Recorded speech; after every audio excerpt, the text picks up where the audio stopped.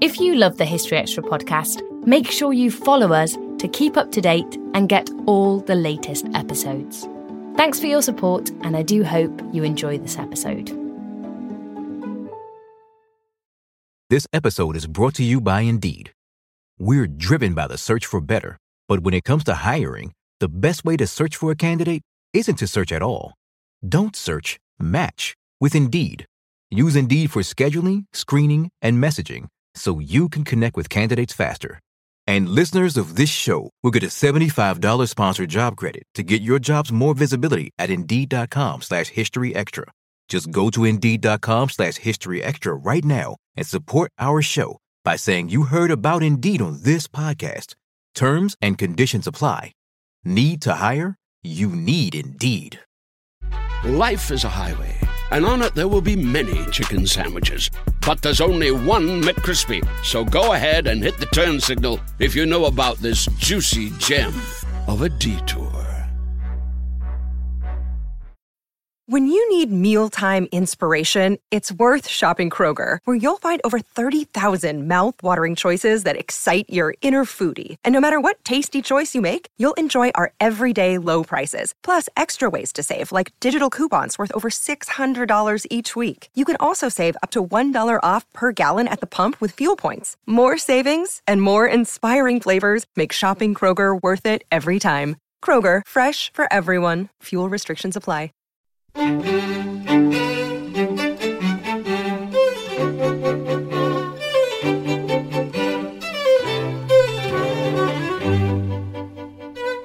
Hello, I'm Dave Musgrove, editor of BBC History Magazine, and welcome to our new weekly podcast. You're listening to July 2011 Part 4, and BBC History Magazine is, of course, Britain's best-selling history monthly, on sale in all good newsagents and by subscription. Visit our website, historyextra.com, for more information, or follow us at twitter.com/historyextra or facebook.com/BBC History Magazine. Coming up, we have... I wonder, perhaps a bit controversially, but I wonder whether significant aspects of what Elizabeth did were influenced by what she inherited from Henry VIII. That was George Bernard on King Henry VIII. He's a very entertaining man. You know, he played tennis into his 80s. He would only eat fish after 4 o'clock in the afternoon. He bought 2 overcoats in his life. And that was Justin Champion on Thomas Hobbes.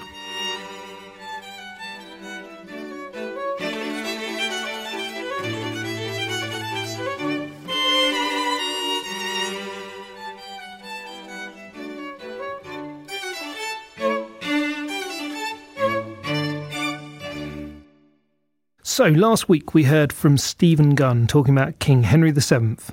This week our first interview is with Southampton University's Professor George Bernard, and he's going to be telling us about Henry VII's son, Henry VIII, surely one of the most written about monarchs in history. He reigned from 1509 to 1547. Now, the reason we're doing this is because the August issue of the magazine is a Tudor special. I've invited 5 historians to argue it out about who was the most important Tudor ruler. And on the podcast, you're going to be hearing my interviews with each of the experts in turn. And if you like your Tudor history, you'll be pleased to know that we've also produced a special BBC History Magazine Tudors audiobook where you can hear the full-length interviews that I recorded with all the experts. So you get half an hour each on Kings Henry VII, Henry VIII, Edward VI and Queens Mary and Elizabeth. We're charging just £1.99 for this, and you can download it via our website at historyextra.com/audiobooks/Tudors. Anyway, on with the interview. Just thinking about the man himself, obviously he's been represented many times in films, in books. You know, he's not someone who is who lacks in consideration. As a historian, do you have an insight or a feeling for what sort of a man he was, I suppose, in youth and then in older age? What strikes me most is that he was clearly a man of great charm. He had a personal touch. He was able to persuade those to whom he talked, that he sympathised with their interests and concerns. Often he would be taking them in, but he had that capacity, and I think that is remarkable, a sort of common touch, but also at a higher level. A man of intelligence, learning, well, he perhaps wasn't the most thoroughly learned, but he certainly knew his way in theology. He was a patron of scholars. It's interesting, particularly in the beginning of his reign, in the first decade, how many scholars valued his interest and his contributions. Erasmus had briefly been one of his tutors, and the relationship does seem to have continued through the years. So in those terms, I think Henry was quite a remarkable individual, and obviously occupying the position that he did, he had the scope to develop this. So a man of some considerable charisma. A man of charisma, undoubtedly. Most strikingly, perhaps, the rebellion Pilgrimage of Grace in 1536, one of the bad moments of the reign, with 30,000 men up in arms against the king's religious policies, particularly dissolution monasteries, and the king manages, with a mixture of concessions and guile, to defeat the rebels. But there is a point at which, in December 1536, I think the rebels think that they've won. The king's lieutenant has agreed that there should be a parliament in the north of England, that for the time being the dissolution monasteries would be halted. And then Henry VIII invites Robert Aske, leader of the rebels, to come to London and spend Christmastide with the king. And there is Robert Aske for 10 days enjoying the Christmas festivities with the king. The king asks him to give an account of what happened during the rebellion, and Robert Aske does that. The accounts survive in the Public Record Office today. And Aske then goes back to the north of England, to Yorkshire, and he tells people how well disposed the king is towards them, and how there will be concessions made, there'll be a parliament and so on. And clearly the king, Henry, had absolutely no intention of yielding if he could get away with it, but he'd evidently persuaded Robert Aske that he would. That's extraordinary, isn't it? That is rather remarkable. And that personal magnetism was... Personal magnetism, but also a kind of shrewdness. I mean, we've no idea whether Henry read Machiavelli, but in many ways he didn't need to, advising his diplomats negotiating with Francis I, King of France in the early 1530s. There's a nice letter where Henry tells his diplomats not to give the impression that they're giving too much, that they should suggest to Francis that yes, the king was prepared to make some concessions, but not to make him feel that it was already a done deal, because men value more the favours that you're going to do for them than the favours you've already given. Rather cynical advice, but shrewd as diplomatic analysis. And at that level, I think the king was very interested, engaged, and very shrewd. Lots of diplomatic correspondence shows how, not perhaps every day, but every so often, he met ambassadors from France, from the Holy Roman Emperor, and he talked at length and in detail with them about the diplomacy, about the military power politics in Europe of the day, showing that he had a remarkable grasp, that he was up to date, and he had his views. So what about the question of the difference between the young and the old Henry? A lot of commentators have drawn the distinction between bluff Prince Hal and the bloated old tyrant.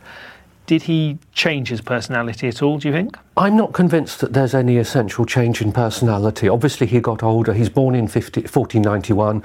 By the early 1540s, he's in middle age. He seems to have had an ulcerous leg from the late 1530s onwards, and in the absence of antibiotics, that just got worse and worse. It grew and was sore, and he couldn't move about. I'm not sure that one needs to look for any other medical explanations of his misfortunes in that regard. But it seems to me that he is still as alert and as on top of things as at the end of his reign as he was earlier. I suspect that with the break with Rome, with the fear of criticism, opposition, resistance, that intensifies Henry's determination to get all this accepted, and the ruthlessness, which I think has always been there, has more to work on. I'm not sure the king becomes more ruthless as he gets older. Certainly I don't see him as being paranoid in the sense of being irrationally afraid of things. But clearly Henry thinks that if you have crossed him, it's probably better to eliminate you. And what is remarkable is how many of his close advisors, some of his wives, some noblemen who had been very close to him, there comes a point in which the relationship collapses, and in Henry's reign these people are executed for treason. That is unusual, but it begins early on. It's not something that comes later in the reign, I think. So it's a case of if you cross him, you'll be eliminated. Is it that simple? Get on the wrong side of Henry and you have to go? The third Duke of Buckingham, Edward Stafford, in 1521, it emerged from gossip of estranged servants that Edward Stafford, the Duke of Buckingham, had been listening to a monk who was prophesying that one day Buckingham or his heirs would be kings of England. Now, another ruler, another monarch might well have disciplined such a nobleman, ask for a bond of allegiance or impose some restrictions on movements. Henry treats this as treason, asks the judges whether this could be construed as treason, because it's not clear that Buckingham had actually done anything, plotted, hadn't raised a sword in anger. But nevertheless, this is taken to be treason. Buckingham is executed in 1521. Did Henry therefore view life lightly, or was that just the tenor of his age? That's very interesting. We have no idea whether Henry did this regretfully. I'm not sure that he did. I think he simply regarded treason as an offence against himself, as an offence against God, and that he had a duty to rule the realm and maintain order, and these individuals had jeopardised that. Yeah. So is it taking it too far to say he had people executed because he thought it was his God-given duty and right to do that? Well, that's my surmise. He doesn't say that, but that does seem to make sense, yes. And clearly there is a political dimension too here in places, that the deaths even of, as it were, former leading ministers could serve his political purposes at a particular moment. Cardinal Wolsey, I suspect, would have been victim of a show trial and then executed for treason in 1530 had he not died while under arrest and being brought down to London. Yeah. And Wolsey's a show trial against Wolsey, against the papal legate, against the cardinal, would have been very useful to Henry in his campaign to get the divorce, to intimidate the Pope and churchmen in England. Yeah. So there would have been a political purpose behind it. It's not a kind of paranoid fear. It's not a bloodlust in that sense. There is a sort of purpose behind it. Right. And similarly later, when he has the Marquis of Exeter executed and some members of the Poole family because they had been allegedly communicating with Reginald Poole in exile, cardinal who was trying to get together European rulers to launch a crusade against the schismatic Henry VIII. Henry may simply have calculated that this was the best way of intimidating other opposition. I'm not sure it's a kind of, rejoicing in blood for its own sake, but there is certainly blood on his hands at many occasions. Yeah. It's interesting, at the very end of the reign, the Howards, the third Duke of Norfolk and his son Henry Howard, Earl of Sussex, are accused of treason. Surrey is accused of having quartered his arms with those of the king. Who knows what he was doing precisely? Perhaps laying some sorts of a claim to influence in the reign of Henry's son, supposing Henry died soon, who knows. What's interesting is they're both convicted of treason. The younger one, the Earl of Surrey, is executed. But then, before the Duke of Norfolk can be executed, Henry VIII dies. And what's interesting is that the Duke of Norfolk is not then executed. There might have been some legal complications. You might have had to have a retrial. But supposing, say, as is often said, he was brought down by factions, it would have been possible to do something. But no, the Duke of Norfolk remains in the Tower of London, but alive for the whole of Edward VI's reign. And that does suggest to me very much that it is Henry VIII who is behind these things. But it's perhaps because he was beginning to have doubts about what the Earl of Norfolk, what the Duke of Norfolk, and the Earl of Surrey, what they might do in the minority of his son. Perhaps didn't altogether trust them. Beyond the personality, then, what would you say are the main achievements of his reign? The difficulty with the term achievement is that it seems to suggest not something successful, but something that one would approve of. An achievement is something, it's a hooray word, it's a good thing. Sure. You don't, on the whole, achieve bad things. In the sense of bringing something to fruition, accomplishing things, but being neutral about it, well, there is, I suppose, quite a lot. Henry, I suppose, would have felt that breaking with Rome, establishing his royal supremacy, getting that accepted, we might add, and dying in his bed, would be a remarkable achievement. Dissolving the monasteries, in effect abolishing the practice of pilgrimage. Again, these are quite radical measures, and he manages to do this without provoking lasting opposition, lasting effective opposition. Sometimes it was touch and go. The Pilgrimage of Grace in 1536, that rebellion, there was no certainty that the king would defeat it. It might have gone another way, but it didn't. Another measure might be the amount of money the king and his ministers raised in taxation at various points in the reign, more than had been raised in many previous reigns, not without opposition and not in the end consistently, and not in the end terribly effectively if one looks at what the money was spent on. But nevertheless, in those terms, something of an achievement, though again that betrays the ambiguity or the unfortunate character of the word achievement, because particularly the rulers of Edward VI's reign had to deal with the appalling consequences of the financial policies of the 1540s. Yeah. We've talked quite a lot about what happened and the man himself. One thing we haven't mentioned is his matrimonial affairs. Obviously very well covered, and everyone knows about the story, but how important is what went on there for Henry and for understanding Henry? How much do we have to know about that to get an idea about what Henry was about? Well, it's a wonderful soap opera, interesting in its own right as a series of stories. But it did have, and it does have, consequences. If you marry Catherine of Aragon, who is foreign princess, this is a match that has diplomatic consequences in European politics, and if you come to repudiate her or you seek an annulment of your marriage, that is a European matter, that's not an internal matter. If you aim at an annulment of the marriage on the grounds that Henry put forward, which involve challenging papal authority and papal reading of canon law, the precedents for the law of marriage, which was universally seen as a church matter, then clearly that is going to have large consequences. Again, Henry is marrying Anne Boleyn. Clearly that's not, again, a personal matter. Perhaps marriage can never be an entirely personal matter for a king. It has all sorts of ramifications. And then, clearly, Anne Boleyn accused of adultery, multiple adultery with her brother and 4 other men. That is an extraordinary event, an extraordinary happening, which I think is going to be a perennial interest. And so we've talked about his achievements and his failures, but at the end of his reign, how different was the kingdom from that which he took over? Well, the financial aspect obviously is significantly worse, because Henry VII, who had remained at peace for the second part of his reign, left Henry quite a considerable treasure, we suppose, whereas Henry left to the rulers of his son's minority debts and inflation, debasement, and unhappy inheritance, continuing expensive wars. So in those terms, comparing those moments. But obviously I think the most important legacy of Henry were the religious changes and what was associated that, the break with Rome, but perhaps even more so the dissolution of the monasteries, the ending of the practice of pilgrimage, the questioning of purgatory prayers to individual saints. That, I think, was his most striking legacy. Great.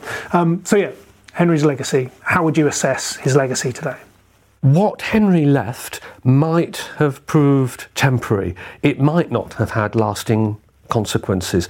In the reign of his son, Edward VI, his son's rulers, those who ruled in the son's name, and Archbishop Cranmer, brought about a thoroughly Protestant Reformation, not something Henry VIII would have approved of. Henry VIII always rejected Luther's notions of justification by faith alone, or the sacramentarian heresies, as he saw it, coming from Switzerland.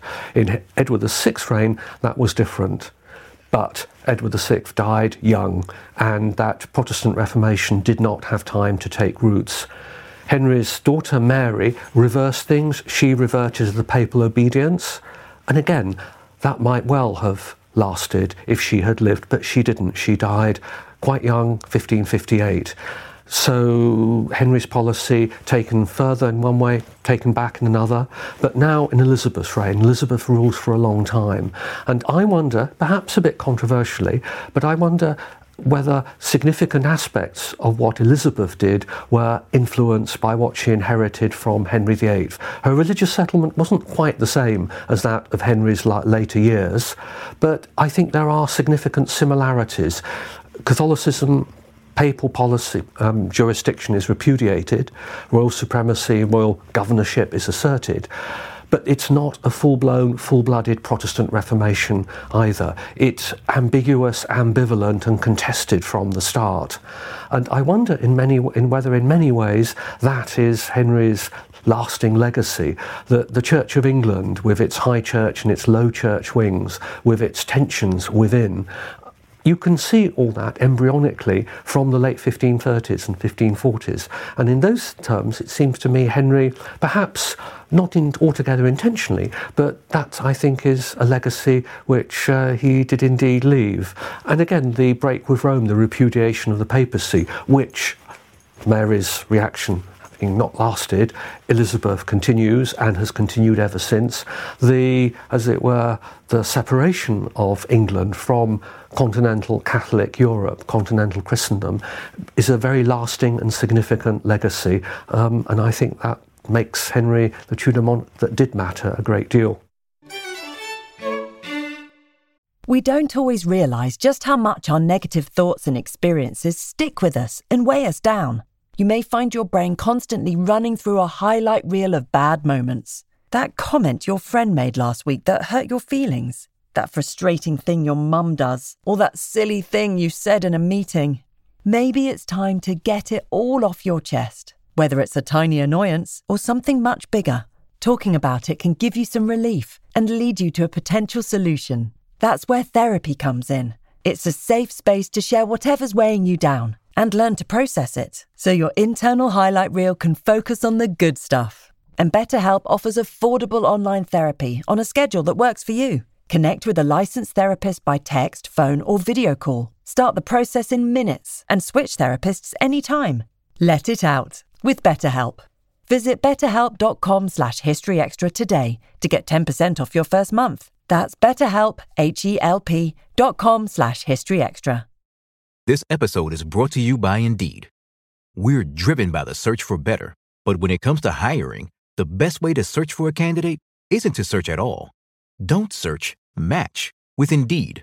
Use Indeed for scheduling, screening, and messaging so you can connect with candidates faster.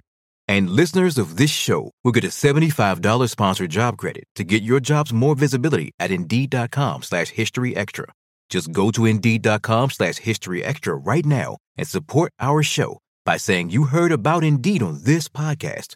Terms and conditions apply. Need to hire? You need Indeed. Life is a highway, and on it there will be many chicken sandwiches. But there's only one McCrispy. So go ahead and hit the turn signal if you know about this juicy gem of a detour.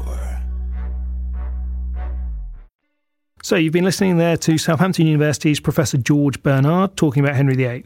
Professor Bernard is author of The King's Reformation, Henry VIII and the Remaking of the English Church, published by Yale, and he's just completed, thanks to an award from the Arts and Humanities Research Council, a study of Anne Boleyn. He's also editor of the English Historical Review.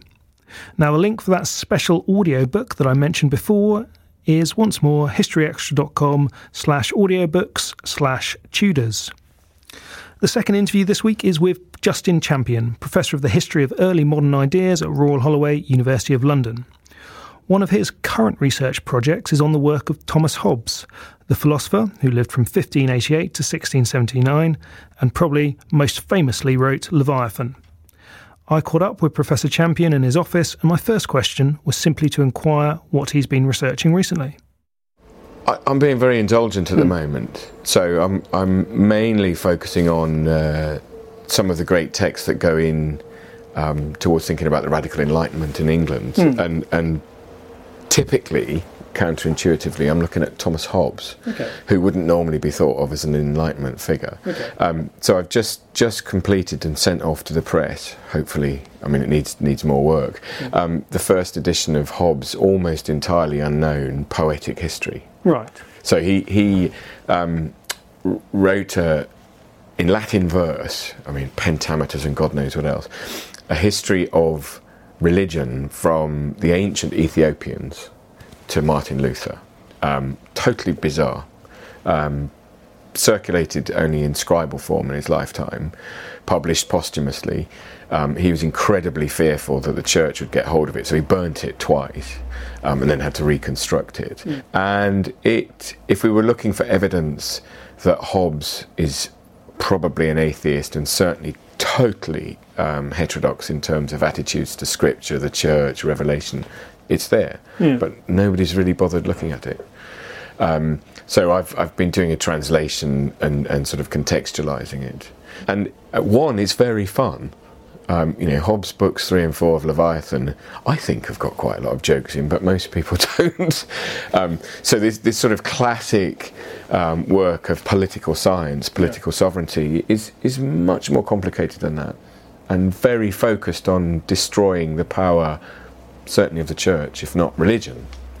If we're gonna do something on Hobbes, what you ought to just say who Hobbes was and why he mattered. Yeah, I mean, Thomas Hobbes is still a name that's bandied about in contemporary political science. So, even a few years ago, George Bush and various others were using Hobbes' theories of government and the idea that sovereignty dominates everything, power is right, to create their sense of international relations. So there was a dispute between Blair and Bush over whether America is the great Leviathan. So Hobbes is famous to us now. His books are still in print. Every American who does Western Civ will read Hobbes' Leviathan. Many historians will. Published 1651, famous picture of the state made up of lots of little men looming over a landscape. And pretty much Hobbes says there is, in any successful political society, one dominant power, and we obey that power because it's got a big sword and will kill us. Yeah. Now, Hobbes is he's been regarded as the founder of modern political science in one way. He's treated as in a very secular, civil way. He was a huge celebrity in his own time, not just in England but around Europe. He taught Charles II mathematics. He's in exile in the 1640s because he thinks Parliament's going to kill him. He comes back to England in the 1650s because he thinks the Royalists are going to kill him. He's an interesting figure. He's born, he claims, to the sound, his mother was scared at the sound of the Spanish Armada coming, and he dies right at the height of the Popish plot in 1679. So he has a long life, 90-year life. Yeah. He's a scientist. He's a very poor mathematician, although he thinks he's brilliant. He's refused entry to the Royal Society, so he has a massive polemic against them. He disputes with Boyle over the vacuum. Yeah. So he's a polymath, but really to most contemporaries today, he's a lost figure. There are he's a good friend of John Aubrey, who's famous for writing these brief lives. Yeah. And Aubrey's Life of Hobbes is one of the longest in that volume, and he's a very entertaining man. He played tennis into his 80s. He would only eat fish after 4 o'clock in the afternoon. He bought 2 overcoats in his life. He hates and despises clergymen, and some of his most sort of intemperate language is directed at clergymen who said, in your long black dresses you try and tell me how to think, but I think for myself. Yeah. But that vision of Hobbes is not there. If we were sitting in the 18th century, Hobbes would be a much more important figure than we think now. It's quite interesting that you say he's a celebrity in his lifetime. How does that manifest itself? Many of his works prior to Leviathan, which is written in English in 1651, many of the works are published in Latin. So Hobbes is a tutor to the Chatsworth family, and is on tour, if you like, on grand tour around Europe, but particularly in Paris, and he's part of an international republic of letters. So he doesn't just write on politics, he writes on the body. He's a materialist. He writes on optics, and those Latin works, De Cive, on the elements of law, and a whole series, De Corpore, are regarded by the cutting-edge scientists of the time, Mersenne, Gassendi, Descartes, he met Galileo. Hobbes is up there. Yeah. Hobbes is not a modest man. He says, just as Pythagoras invented maths, I've pretty much invented a new way of looking at the world. Yeah. And he does, I think, pretty semi-seriously suggest that Leviathan is a handbook for creating a good politics. Yeah. So he's not just saying everybody should read it. He literally proposes in the mid to late 1650s that the university curriculum is completely transformed, and gentlemen, just read one book. Yeah. If you read this book, you'll discover how to do everything properly, and we'll have civil harmony. And the sort of ideas he was thinking about, they were quite hot topics at the time, weren't they? Absolutely. I mean, sovereignty is why he's still with us, because he thinks about, where does sovereignty come from? Where does authority in a state come from? Yeah. And his idea that we're all equal in a state of nature and decide it's best to give up some sort of power to one figure so that we're all sort of equally governed is still very attractive. Yeah. But he lived in a society where priests, whether they're Protestant or Catholic, claim to speak with God. Yeah. And that's why he's searching for a natural, legal understanding of political authority, because he says if we have two sources of authority in any state, a godly one and a civil one, and the godly one says you're not just going to die, but you're going to be tortured for eternity, we know who will obey. We're driven by fear most of the time, so we're going to fear eternal damnation, so we'll obey that person. Yeah.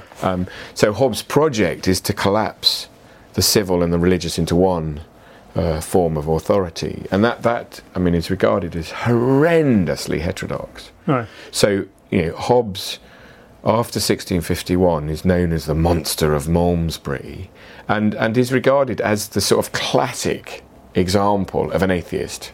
So he's not enormously popular in his own time, and the Hobbist sort of figure, amoral, only seeking their self-interest, hostile to the church, becomes a huge figure of fun on the Restoration stage and into the 18th century. But we've lost all that. Hobbes is a rather little grizzly man with a funny moustache. So is it, in his day, in the 17th century, were ideas more important to us, to people, than they are to us today? I mean, we don't talk about ideas that much, do we? But No. but back then, was the subject of ideas something that occupied people's minds? Absolutely. I mean, I think that's a really good question to think about. In the 17th century, arguably even in the 18th century, authority and power aren't really physical, coercive things. You rule a community by convincing their conscience and their mind that you're doing the right thing. So the battle over ideas is incredibly important. Yeah. This is the first age of print. So Hobbes' Leviathan is quite an expensive book, but the ideas are also perpetrated in broadsheets, little single pages that might be stuck up in little pamphlets. So that battle, the war of ideas, is absolutely fundamental. And it's one of Hobbes' sort of brilliant tricks that he says words, even single words, are incredibly powerful. Yeah. If I say, I belong to a true church and you belong to a conventicle, I gain the moral high ground. If I say I'm an ambassador of God and you're a heretic, I gain the moral high ground. So he says, let's see, where does the word heretic come from? It's one of the subjects of one of his little pamphlets. He said, well, actually it goes back to antiquity, and the word heretic just meant somebody with a different opinion. But during the course of the 4th and 5th centuries, the church captured it and made it into a bad thing, and then made it illegal, and then punished it with death. So he's very good at seeing the power of these words, and a lot of Leviathan is simply looking at single words and saying, okay, what does obligation mean? Why should we obey? How does the Bible talk about it? How does common law talk about it? And that cut and thrust, there was a brilliant play recently that dramatised sort of Hobbes in the coffee house, Hobbes, in the print shop with pamphlets going backwards and forwards. And we don't do that. Every now and again a book, normally by Francis Fukuyama, will come along and people say, oh my God, got to understand this. Yeah. But it's in the academic journals or in the highbrow newspapers. You don't get much discussion of those things in pubs or even in Starbucks. Yeah. And that's a huge loss, I think. Because in one sense, what that age from, say, the 1650s to the end of the 18th century, it's a huge, turbulent time where many of the languages and assumptions we have about what's right, what's a good institution, virtue, equality, fraternity, all of these values that we see, liberty, American Revolution, all of those ideas were forged in this sort of debate. And, if you could read, you were part of the conversation. You might not get your opportunity to publish your own thing, but it's public opinion much more important then, even though people couldn't vote.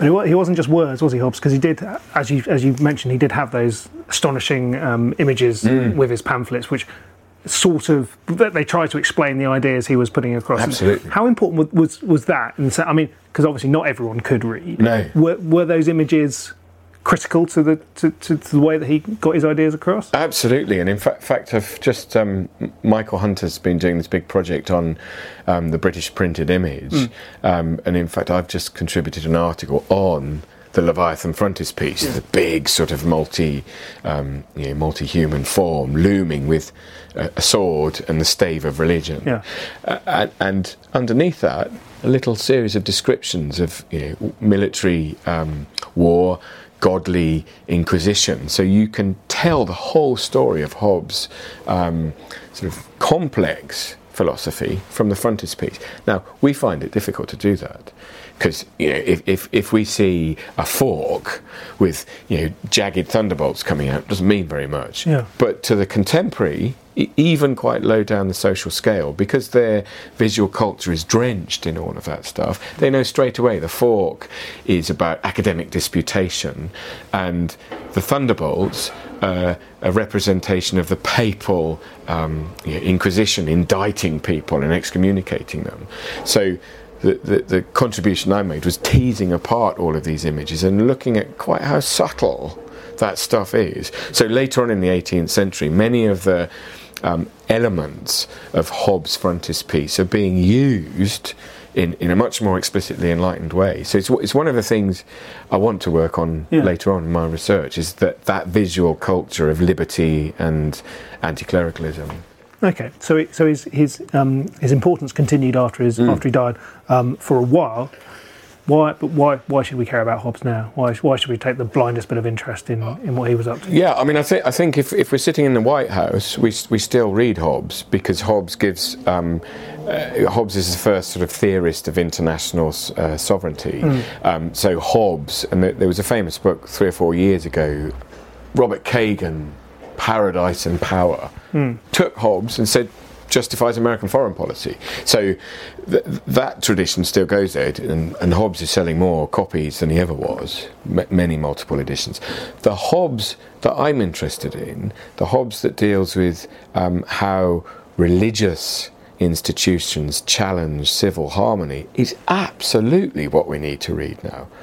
Hobbes was essentially confronting a nearly modern world where we want to get on with defending our property, we want to be industrious, but there are all these other authorities who claim our allegiance. And Hobbes writes about Islam and says, if our state became an Islamic one, we'd have to obey. Doesn't matter what the religion is, he says, we'd need to obey. So Hobbes is a thinker who's grappling with how you live, in one sense, in a multicultural society. Do you allow everybody to express their religion in public? He says probably not, because in the end you'll have a religious war. And remember, he's just been through the 1640s and 50s. So Hobbes' argument is, in the public sphere, there should be one law. So Hobbes would approve, in one sense, of the French laïcité. But he says in the private sphere, in your home, you can believe whatever you want, and it is no duty of the civil sovereign to be interested in whether you're reading the Quran, an example he gives, or whether you're reading the Bible, or whether you're an atheist. He says it's irrelevant. So as a way of thinking around the problem of multiculturalism in a modern state, Hobbes gives us lots of good sort of arguments, and he is a secular mind, but recognises that religion as a set of convictions and institutions is incredibly powerful. So he's not a sort of secularist in saying smash all religion. he's saying we've got to recognise religion has a powerful political role, and then think of ways of containing it and controlling it. So he's very different to the sort of liberal tradition that's got us to where we are today, that says everybody's faith is equal. It's quite patently not true. So tolerating everything gets us into these complicated situations where, Muslim communities will want to use blasphemy laws to prosecute Rushdie, and the difficulty that we have now in terms of public faith. So I think Hobbes, one, because he's fun. There are jokes in Hobbes that there aren't in Locke. Locke is very earnest because he's a devout Christian, whereas Hobbes, because he's post-religious, is both he's capable of thinking about religion in a constructive way while not buying into any of it. And you can imagine, it's happened already, hasn't it? People have speculated what would happen if Prince Charles, who wants to be head of all faiths, converted to Islam. It would be a sort of shock and horror, probably. Whereas Hobbes in the 1650s already recognised that if you were born in Turkey, you'd have a different set of values, and that it would be wrong to say those values were sort of somehow second class. So Hobbes says, just imagine, the sovereign of England may decide, because he thinks it's right, that the Quran is the book of the established Church of England. Well, we'd have to get on with it, he says. That doesn't matter, because that's politics. In private, we can believe what we want. So that sort of facility and willingness to think the unthinkable is what I think Hobbes gives us today. I hope people will read the verse rather than the 400 pages of Leviathan, because it's shorter and funnier, but who knows? So that was Professor Justin Champion of Royal Holloway, University of London. That's it for this week. Before I leave you though, I have a favour to ask.